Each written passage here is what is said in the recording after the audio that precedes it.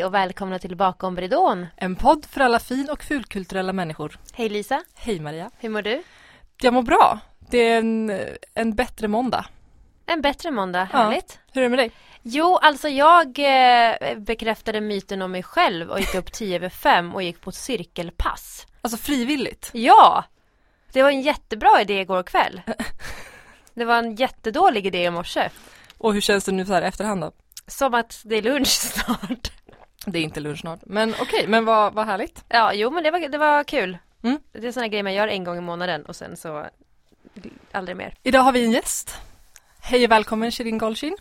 Tack. Vad kul att du är här. Tack, jätteroligt att vara här. Ja. Du är ju skådespelare och musikalartist från Göteborg.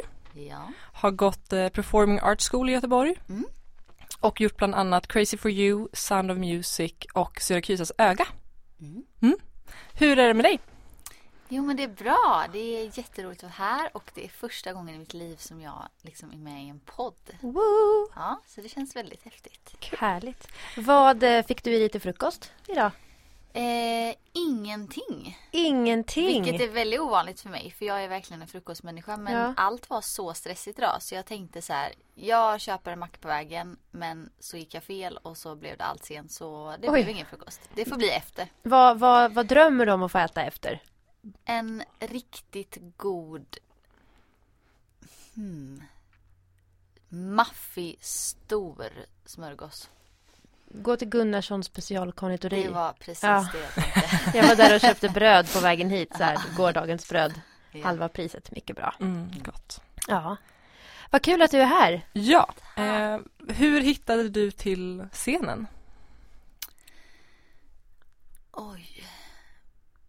Du har gått Svenska Balettskolan, eller hur? Ja, alltså jag började funderar det på där. riktigt hur det började. Det jag kommer ihåg är ju att jag alltid liksom sprang runt och klädde ut mig och dansade hemma och så. Alltså vi har ju filmklipp från när jag har fortfarande en blöja liksom. Ja. Men jag tar på mig olika dräkter och vill att alla ska filma mig. Och blir ledsen så fort någon tittar bort. No. Så Det är lite grann som det är nu. Ja. Jag blir jätteledsen när någon tittar bort. Ja. och så började jag väl någon typ av så här barndans, tror jag. Och jag vet inte, jag kommer inte ihåg om det var något jag liksom bad om själv när jag var 4-5. Eller om det var mamma och pappa som bara, okej, vi får hitta på något med den här hungen nu. Mm. Och därifrån, ja men då gick jag ju på dans. Och sen så gick jag väl 1 eller 2 gånger i veckan efter några år. Och så kommer jag ihåg att det var en uttagning på, för då gick jag på Balettakademin på såna här hobbykurser. Mm. Och då var jag väl kanske 6-7 år när det var uttagning till Småstjärnorna. Ja, men det här har du berättat, det kommer jag ihåg. Har du varit med i Småstjärnorna? Nej, alltså inte som artist som mimade, utan de här som dansar och så bakom liksom. Så ballt. Det är faktiskt ascoolt. Ja, det var ju verkligen en barndomsdröm. Alltså hela den resan var ju att vara där varje vecka och sen bara hänga där bakom och liksom, ja, det var jättekul. Så det gjorde jag en säsong. För då spelades det faktiskt in i Göteborg. Mhm. Och sen så höll det väl på lite så bara hobbygrejs. Och sen så sökte jag då till Svenska Balettskolan I Stockholm. i Göteborg. I Göteborg, de finns där också. Ja, grundskolan från 4:e klass. Okej. Och så gick jag där hela grundskolan. Men kände väl någonstans på slutet av högstadiet att det är så mycket jag ska inte glömma. Jag tävlingsdansade samtidigt också. Mm. I pardans. Pardans. Ja. Men mot slutet av högstadiet så vet jag att jag kände att nej, jag vet inte. Och det var alltid sådär att min kropp, jag har haft svårt att bygga muskler. Jag låg alltid liksom fysiskt steget efter alla andra. Och vi hade ju såna här juryuppdansningar varje termin. Just det. Och man fick betyg och vissa fick fortsätta och vissa fick sluta. Och jag vet att i mina omdömen stod det alltid typ så här att det blir nog ingen ballerina av henne i princip. Hon har liksom inte den fysiken. Men hon har så fin utstrålning och inlevelse och så hon får gå kvar ändå. Oh. Typ. Hon vill ju så gärna. Ja, så då efter det så kände jag, nej jag måste, och liksom i skolan så gjorde jag alltid så här teatergrejer och sådär på jul, liksom avslutningar och så kände jag, nej det blir nog inget med den här dansen. Du är bara ballett. Nej, det är liksom svarta fåret i klassen som stod där och inte gjorde allt lika snyggt som alla andra, men ja. Så då sökte jag till musikal på Kongahälla gymnasiet hette det då. Okay. Första året och sen blev det Mimers hus. Och kände väl att så här, ja, nu har jag nog hittat rätt. Och det var ju inte alls på samma sätt som ballettskolan heller. Att man liksom, att det var så strängt och att man konstant mådde dåligt och folk bara skällde på en och sa till alla hur värdelös man är och liksom, utan det var ju mycket mer liksom glädje. Och ja, ska jag fortsätta? Ja, om du vill. Nu blev det verkligen en biografi bara dish. Ja, men det är roligt. Det är relativt brokig vägen då liksom. Även om det har varit på scenspåret hela tiden. Ja. Så. Och nu ska vi se. Efter gymnasiet då så tog jag ett sabbatsår. Och, ja, jobbade typ i skola och sådär. För jag ville aldrig hålla på med musikal då på gymnasiet. Utan det var så här, jag går här för att lära mig sjunga. Och liksom dansa och spela teater samtidigt. Men det är inte musikal jag ska hålla på med. Jag vill inte hålla på med Grease hela livet. Usch, typ. Utan jag skulle ju bli Britney Spears då. Ja. Så det var ju det som var mitt mål. Men sen någonstans på slutet i 3:an, när vi liksom hade fått gå igenom lite fler musikaler. Ja, inte bara och Grace. jag märkte att så här, jaha, oj. Det finns ju liksom musikaler med jättegripande historier och som jag verkligen känner med. Det är inte bara Disney och glitter liksom. Nej. Det finns hjärta, smärta och gråt och död. Precis, då kände jag så här, nej, det här ska jag nog satsa på. Men jag behöver liksom lite paus och jag behöver bli lite bättre och så. Och sen sökte jag då till Performing Arts School. Och trodde aldrig jag skulle komma in. Men kom in. Och på den vägen. På den vägen är det. Mellan vilka år var du gick där? 2007 till 2010. Performing Arts School har ju varit i ganska mycket blåsväder. Ja. Men det var väl efter dina år? Precis, det var inte då. Nej, men hur upplevde du Performing Arts School? Trivdes du bra eller vad liksom? Jo, men alltså jag trivdes bra. Sen var det liksom just under den perioden så mådde jag personligen liksom väldigt dåligt. Och var liksom deprimerad och gick igenom massa liksom fysiskt med en tarmsjukdom som höll på att utredas och så att jag mådde väldigt dåligt och var otroligt liksom trött.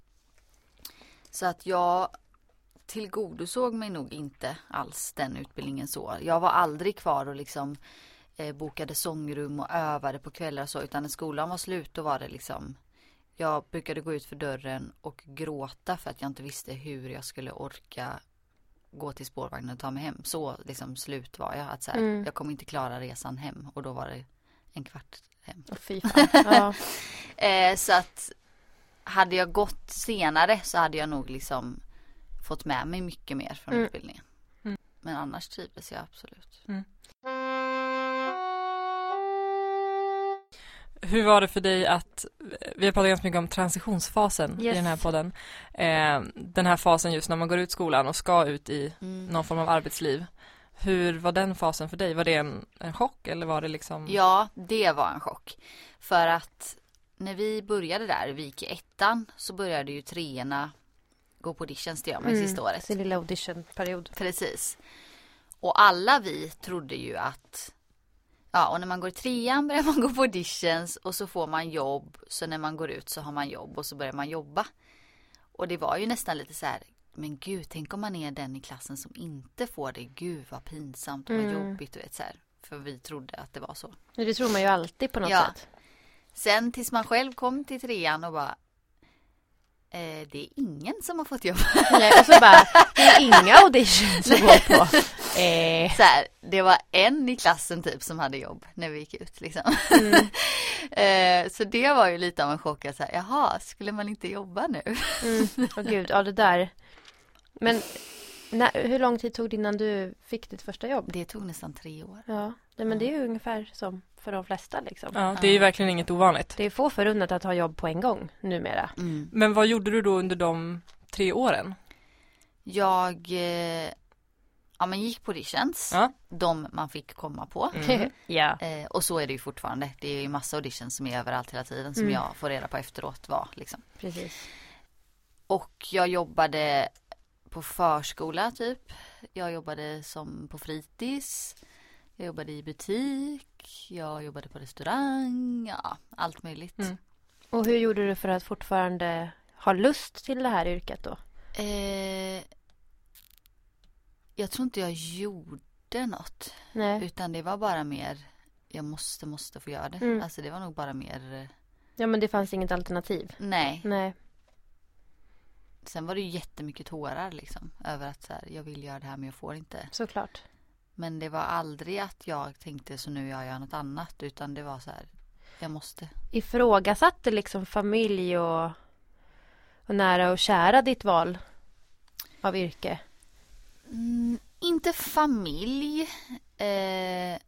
Speciellt när det var mycket tårar, tänker jag. Ja, men däremot var det mycket, eller mycket ska jag inte säga, men jo, ganska mycket. Vänner som inte håller på med det här. Som var så här, men ska du inte börja plugga? Och också som inte vet hur det ser ut. Som inte vet att liksom det är så här för många. Utan som säkert trodde att men om du inte får jobb så måste det bero på att du inte är bra typ. Ja, exakt. Och bara, men du sökte ju ett jobb, fick du inte det? Nej, så här. Nej. Någon sa till och med till mig att men ska du inte inse nu, Shirin, att det här inte kommer bli? Ska du inte göra något annat? Fy. Ja. Thou shall never. Och det var liksom en väldigt nära vän. Vad svarade du på det? Jag vet att jag bara fick gråten i halsen och sen så försökte jag, men som man försöker försvara sig hela tiden, att jag förstår att du tänker så och liksom, jag förstår att du tänker att det här är en Hollywood-dröm som är jättelångt bort och så här, men det är så här för de flesta, alltså de flesta jag känner som nu jobbar regelbundet fick hålla på några år innan de fick sitt första jobb och så, du vet, man försvarar liksom. Eller väldigt många jobbar med annat i perioder också. Men jag vet inte hur mycket av det hon trodde på. Utan hon tänkte nog bara, Och då känns det ännu dummare när man sitter och säger de sakerna. För då känner man att andra tänker, jo visst, intala dig själv. Precis, som man bara ser inte jag tänker ofta, ser inte jag mig själv utifrån? Har jag liksom gått och lurat mig själv i flera år? Usch, vad hemskt. Ja, men också att jag kan verkligen känna så här att jag måste försvara hela branschen. Det ligger på mina axlar och förklara varför det ser ut som det gör. Ja. Och då får man fråga, varför vill du vara kvar då? Nej, men om jag inte förklarar tillräckligt bra nog, då är det ju enda slutsatsen att det är mig det är fel på. Ja, det är tufft. Precis. Men när första jobbet då efter 3 år, var det crazy for you? Ja, men då var det faktiskt så här att efter typ 2 år så tänkte jag liksom, nej men det här går ju inte. Och anledningen till att jag tror att jag ändå inte helt bara la mig platt ner, det var att jag började gå vidare liksom lite. På vissa grejer kom jag till och med till så här sista callback, men det blev aldrig något. Men då känner man att så dålig kan jag inte vara då, för då hade jag aldrig ens gått vidare ett steg. Nej. Så att det måste ju komma snart typ. Men då hittade jag fantastiska Helena Jonasson. Ja. Och började ta lektioner och inser nu i efterhand också att det var ju mycket som fattades. Det gör det ju för alla, man är ju inte färdig när man går ut skolan, men jag behövde verkligen utvecklas mycket mer liksom. Och bestämde mig för att nej, jag kommer inte komma in i arbetslivet i den här branschen. Jag måste få en praktikplats och komma in den vägen. Så därför måste jag gå artisten. För att... Det är det inte någon annan som har tänkt någonsin. Nej, de får praktikplats. Och då har man fått in en fot den vägen. För jag pratade med många som gick artisten som sa att jo men efter min praktikplats då fick jag jobb där nästa år igen. Eller så. Så då började jag öva med Helena inför att söka artisten. Och övade med henne i 6 månader tror jag. Och la liksom alla mina pengar på det och all min tid. Övade som ett svin. Och sökte och jag tror jag kom till sista eller näst sista kanske. Men kom inte in.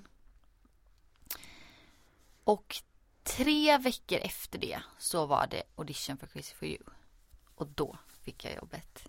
I Danmark? I Danmark. Med en sång som jag hade sökt artisten med. Och då tänkte jag så här.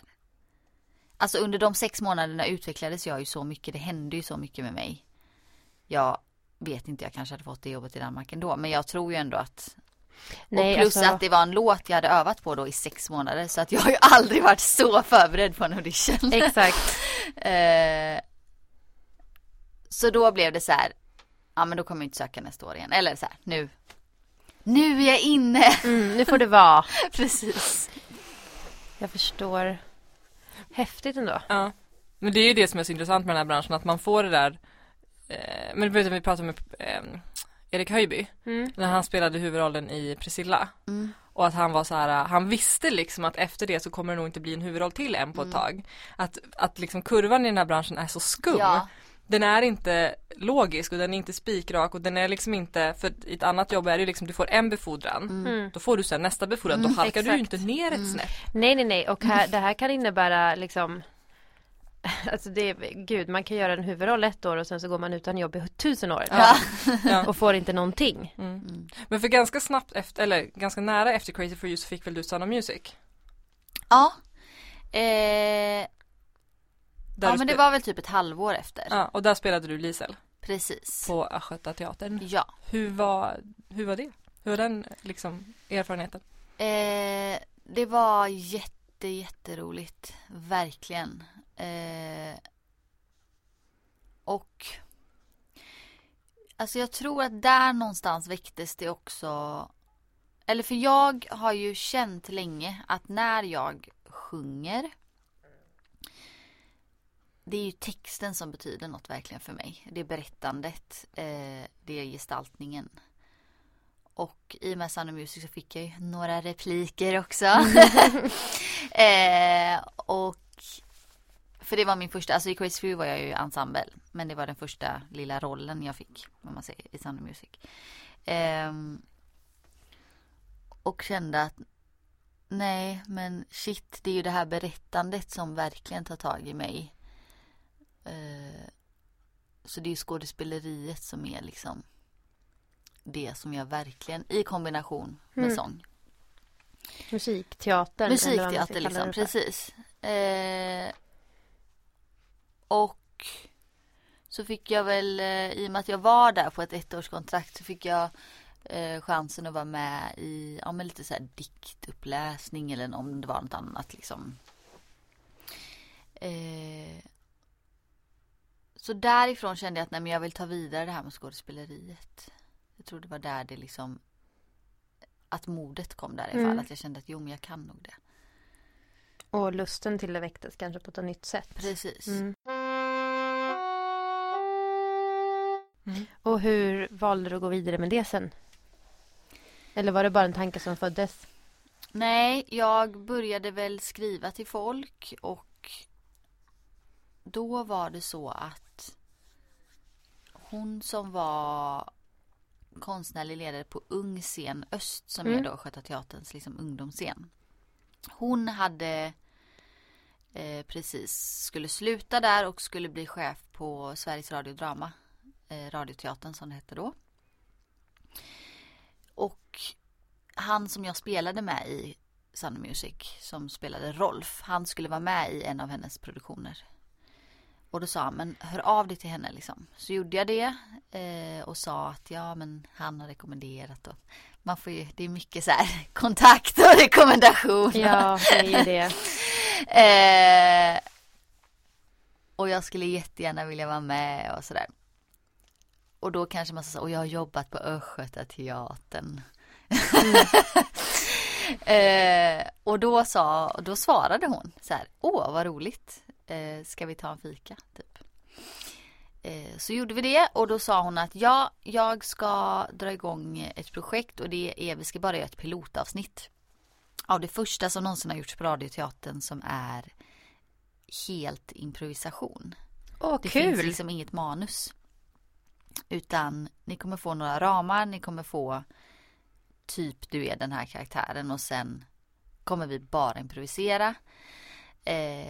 För de ville prova ett nytt sound av att det inte ska låta inläst eller så, att det ska bli helt.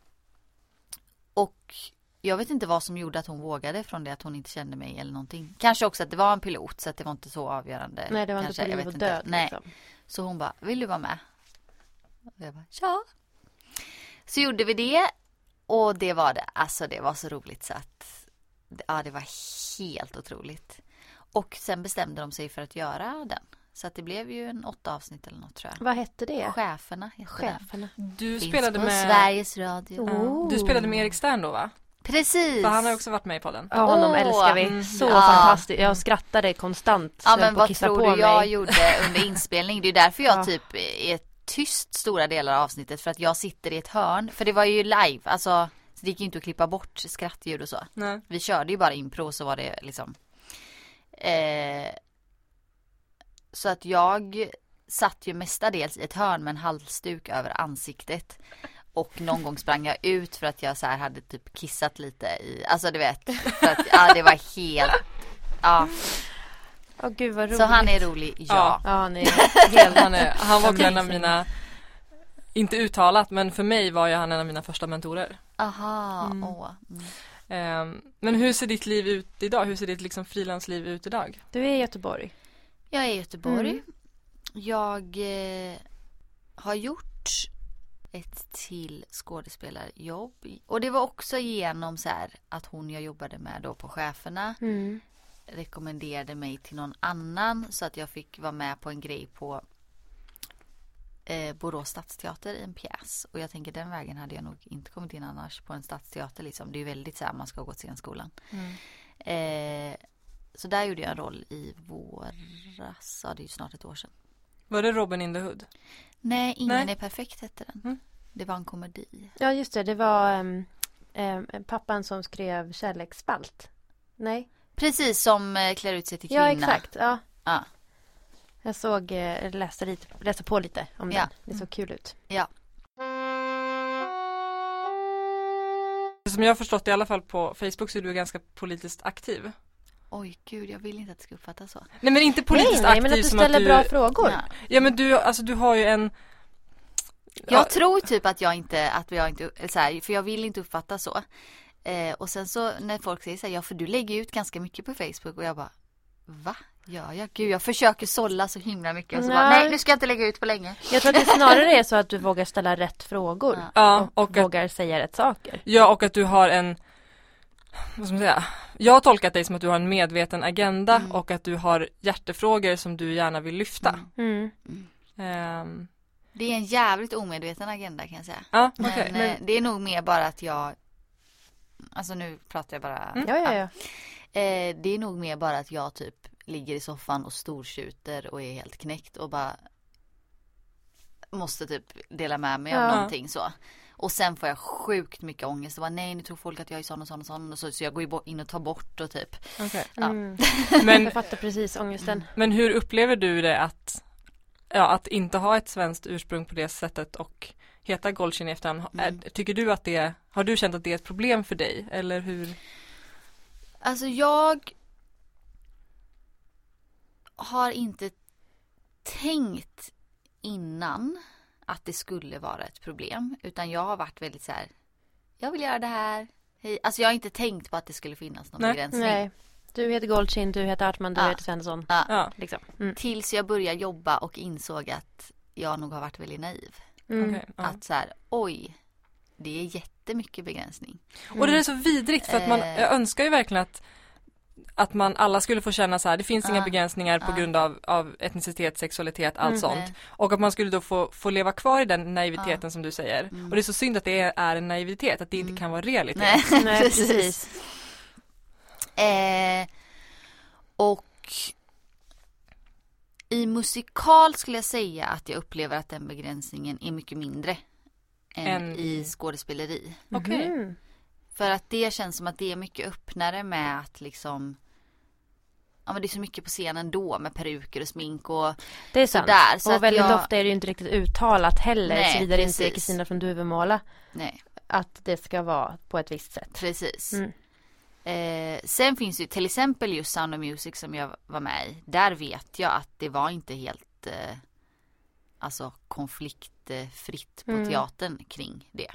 Att de anställde just dig menar du? Att eller? vi var syskon och att vi såg olika ut och att jag helt plötsligt inte såg ut som de andra syskonen. Och jag sådär. Hörde det och jag tror jag blev så arg. Jag bara, kan vi inte bara skita i den diskussionen här nu? Och det att vissa tyckte då att jag inte kunde få den rollen och vissa tyckte att det kunde jag visst få. Och det var ju fruktansvärt att komma till kollationering och att gå upp på scen och veta att så här, vissa sitter bara och tänker på det här nu. Och du fick reda på det alltså? Ja. Eller varför säger de det till dig? Vad hjälper det? Det var nog ingen som... Jag tror att någon ville vara snäll. Aha. Och vara så här... För att jag kom med en oro redan innan kollationering att så här, har ni tänkt på att jag har en annan hårfärg så kommer inte det bli kontroversiellt. Alltså jag tog sånt ansvar för det. Okay. Så jag hörde av mig till smink och peruk och var så här, ni kommer väl fixa en peruk eller hur blir det liksom? Och hon var liksom så här, nej, regissören har sagt att du ska inte ha någon peruk. Du ska ha ditt eget hår. Och jag var jaha och så här. Och så tror jag att vissa hörde att jag hade varit orolig eller något och så ville väl någon trösta mig eller någonting och ringde och sa att ja, det har varit lite kontroversiellt men jag tycker du ska ha den här rollen i alla fall så att du vet. Alltså något sånt. Okay, så då fick jag reda på det. Jag önskar att jag inte hade fått reda på det. Björntjänst. Ja. Och sen så var det något i någon recension också tror jag. Men där någon ifrågasatte lite. Men annars så körde vi på och berättade en historia och publiken var jätteberörd och tänkte på historien tror jag. Ja, alltså jag såg den. Jag också. Ja, just det. Och jag tyckte att det blev mycket mer dagsaktuellt just eftersom ni alla såg olika ut. Och att det berörde på en helt annan nivå. Och det är väl det som behövs med väldigt många gamla mossiga föreställningar. För att de ska vara intressanta fortfarande. För jag tänkte på den scenen när hon som spelade Maria hade väl också ett icke-svenskt ursprung. Precis. Och det finns ju en scen då när en heilar mot henne. Och det är ju vidrigt oavsett. Men det blev ju väldigt... Och det blev också så här, som du säger, dagsaktuellt. Därför att det sker ju nu. Och när någon säger sådana som du ska inte vara här, ni är inte välkomna. Ja. Det blir också det får en helt annan innebörd idag. Ja. Eller samma innebörd men det blir dagsaktuellt. Ja men verkligen. Och det var ju också intressant i den föreställningen att han som var liksom verkligen nazisten och stod och heila och så, det var ju Ashkan. också, ja, precis. Ja. Men det tror jag inte heller någon tänkte på att vadå, ska han vara nazist? Utan man köpte nog det. Ja, det var lite konstigt, varför köpte man det när man inte kunde köpa att du var Lisel? Det är också så dumt i huvudet. Ja. Du har också varit med i Jakten på Julia. Som gick på SVT 2010. Det stämmer. Ja. Hur var den upplevelsen? Att liksom prestera på bästa sändningstid på det sättet? Och just det var ganska sexistiskt här var också. Alltså gud. Jag har ju mest ångest för att jag var ju så ny. Jag gick fortfarande i skolan och så ofärdig. Och så kom man dit och man hade ju inget så här självförtroende, ingen erfarenhet, ingen rutin. Så jag blev ju sådär låst och presterade ju väldigt mycket sämre än vad jag redan var. Alltså min röst, alltså jag sjöng ju, jag var ju såhär för att jag var liksom helt så jag vill ju bara att allt där ska raderas. Men nu har det gått så många år så jag hoppas att folk har glömt det. Uppenbarligen inte. Men vad lärde du dig? Men en grej jag lärde mig då, eller som också väcktes jättestarkt då, det var det här att jobba med kamera.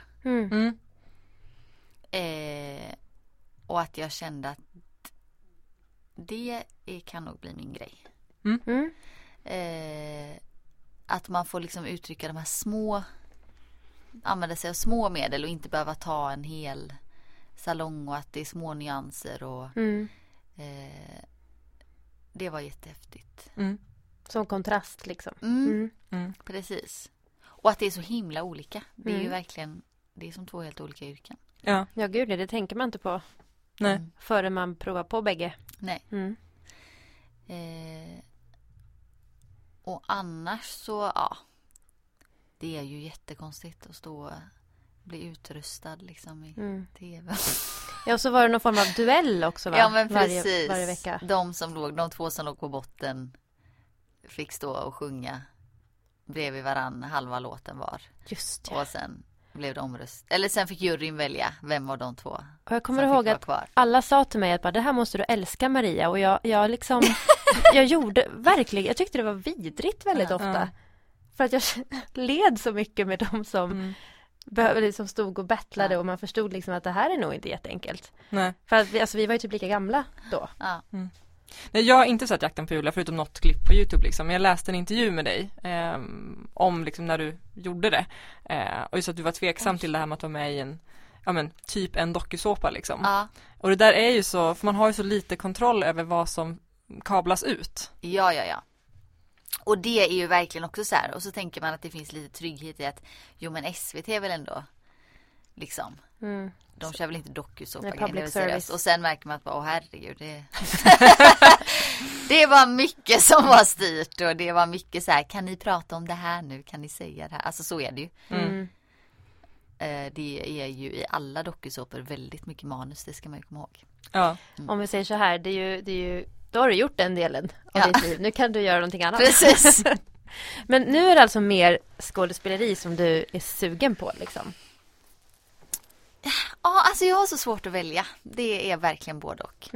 Jag vill både göra liksom rent skådespeleri och skådespeleri och få sjunga. Du skriver ingenting eget? Nej, det gör jag inte.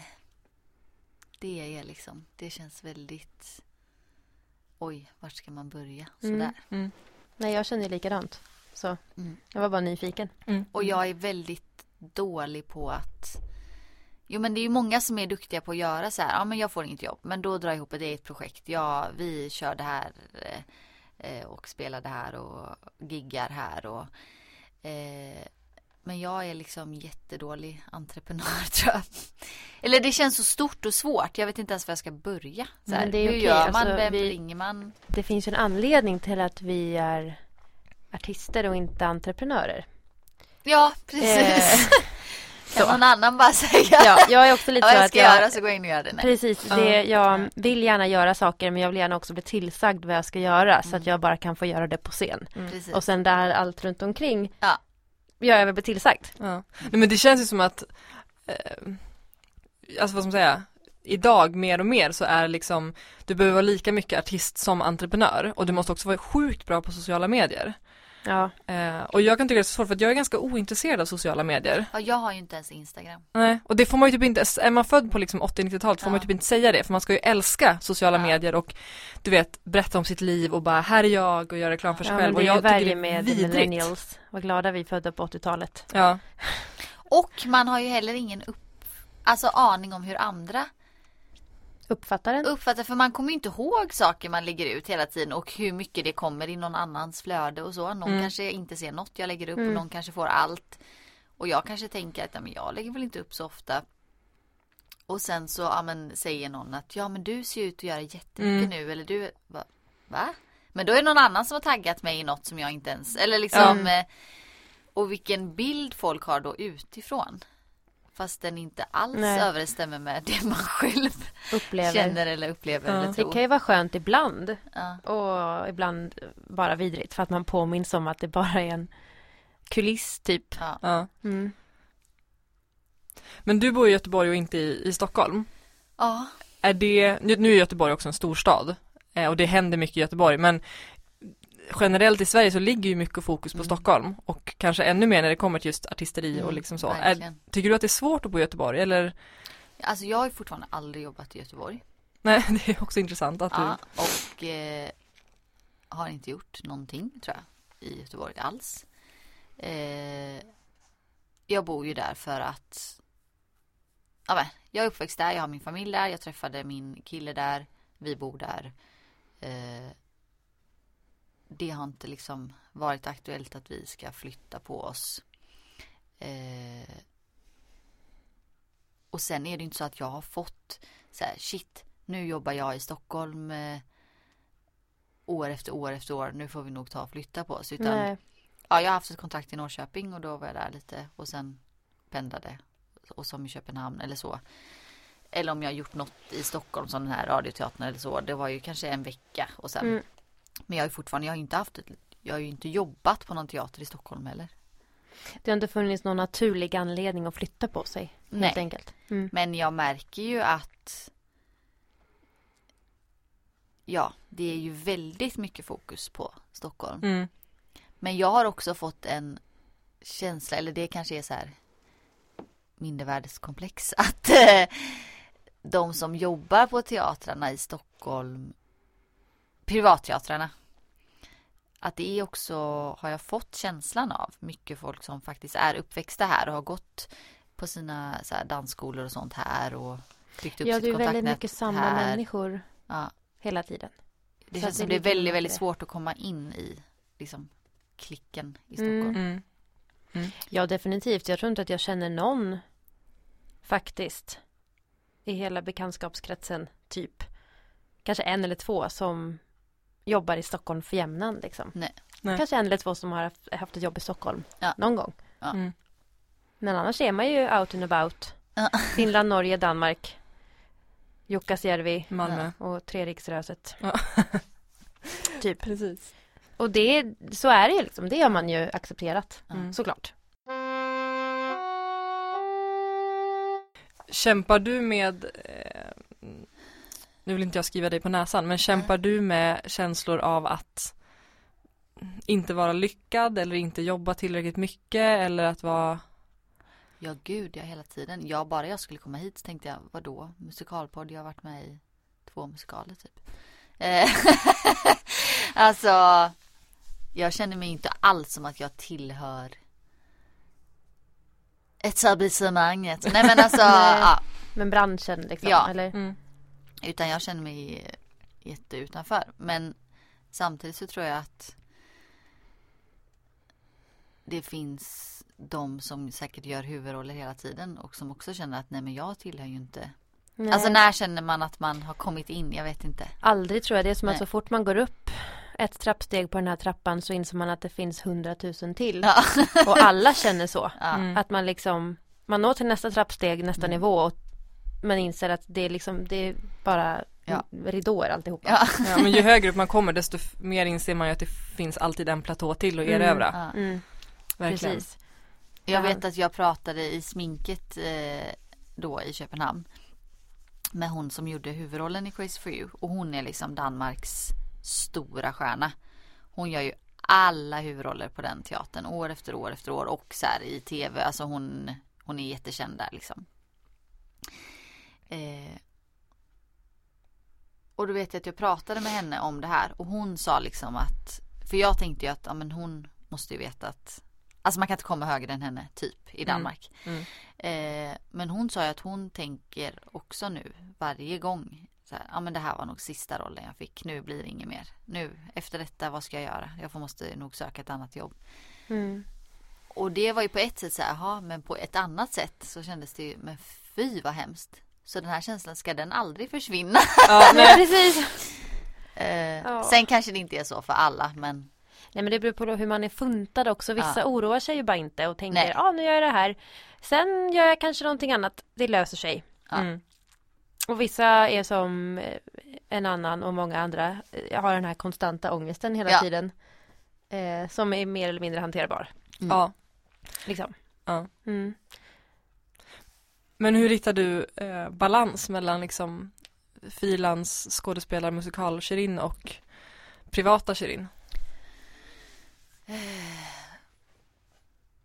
Det är jättesvårt.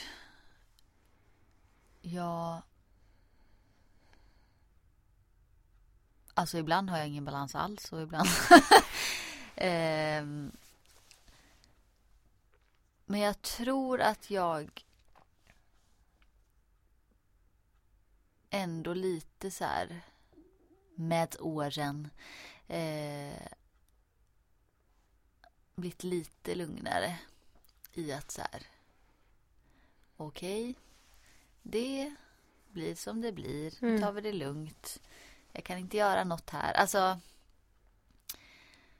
och sen genom att alltså, jag håller ju på hela tiden. Jag mejlar, jag har med. Alltså, och det är ju ett heltidsjobb bara det. Och sitta och hallå jag finns. Men den där balansen, nej, jag vet inte. Och sen är det ju så här, ja, man måste försörja sig. Så då går man till en butik eller något och jobbar från 10 till 6.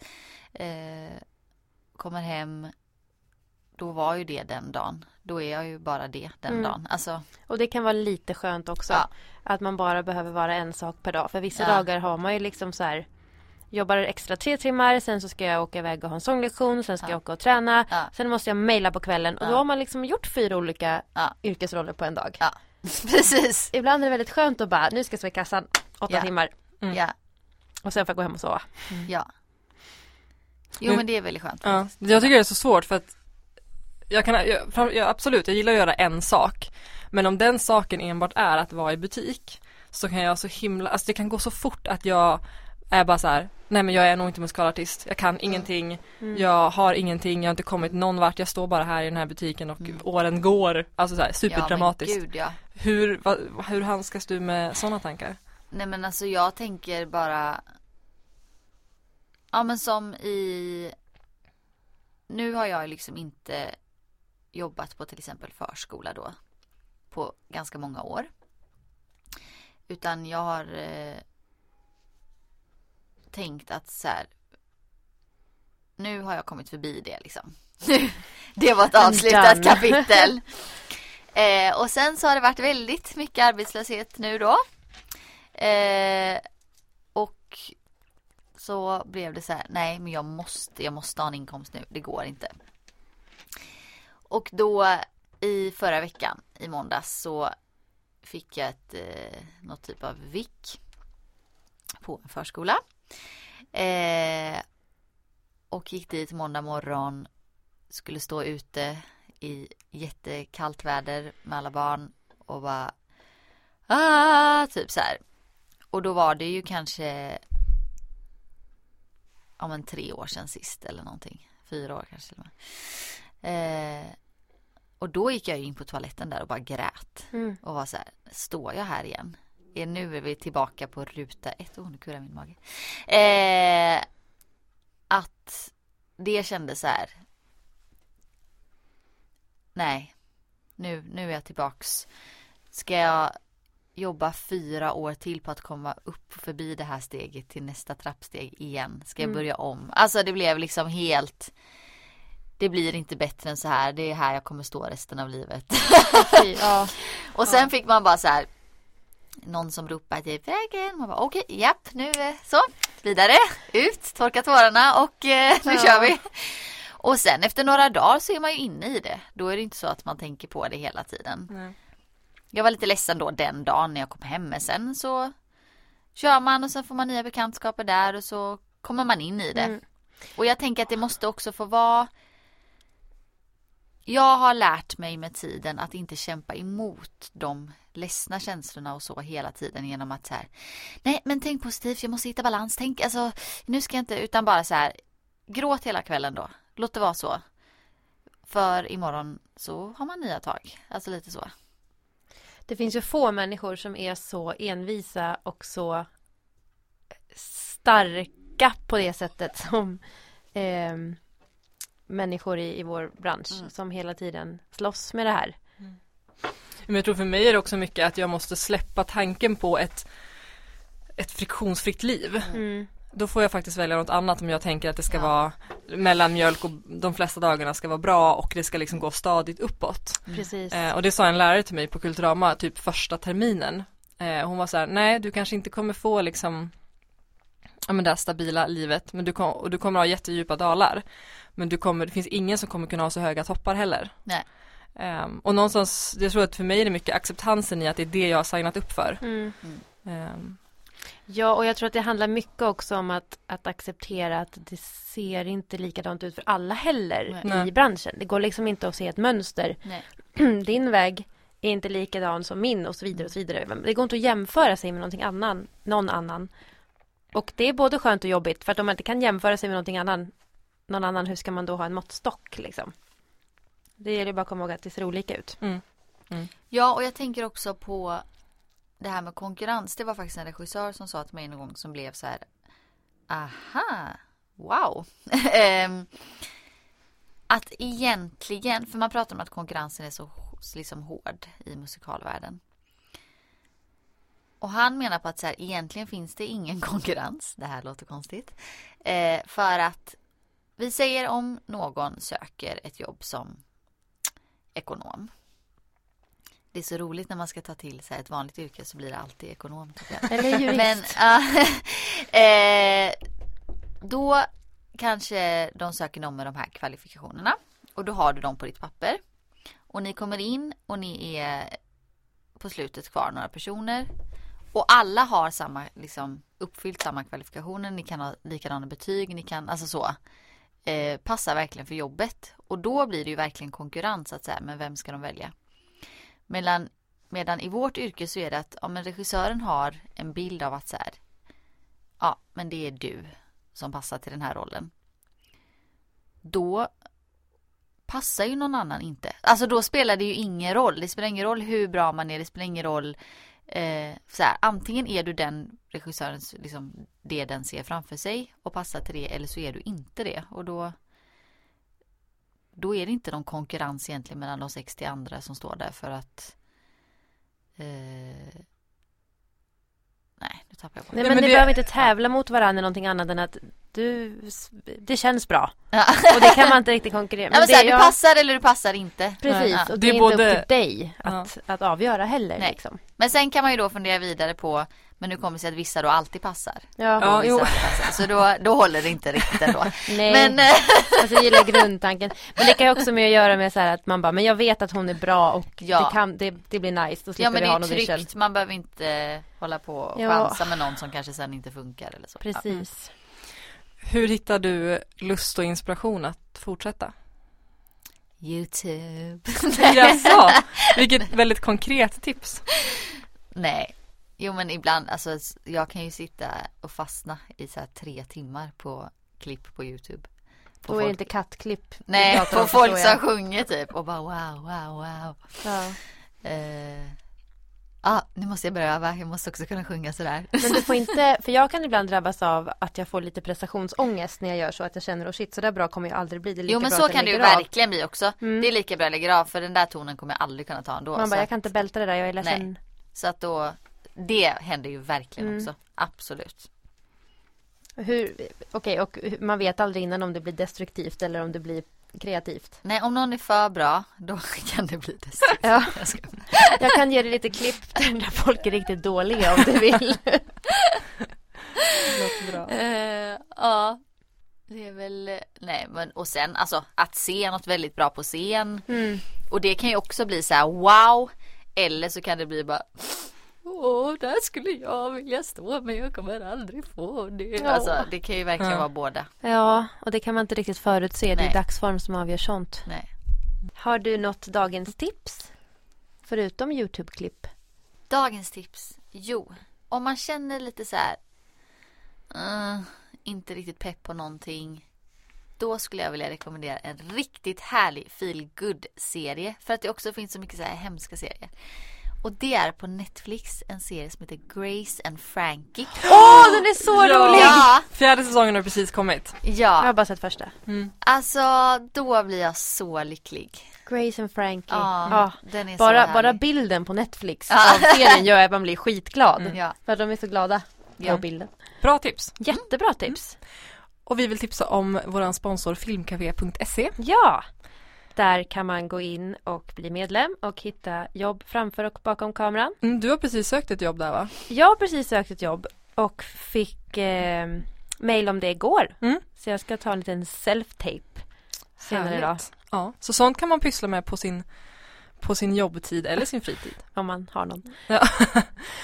Tack så himla mycket för att ni sponsrar oss. Ja, det är bra. Ja. Undrar ni över något eller vill prata med oss på något sätt så kan ni antingen mejla på bakomridanpodcast@gmail.com Eller skriva på vår Facebook-sida. Så svarar vi så fort vi kan.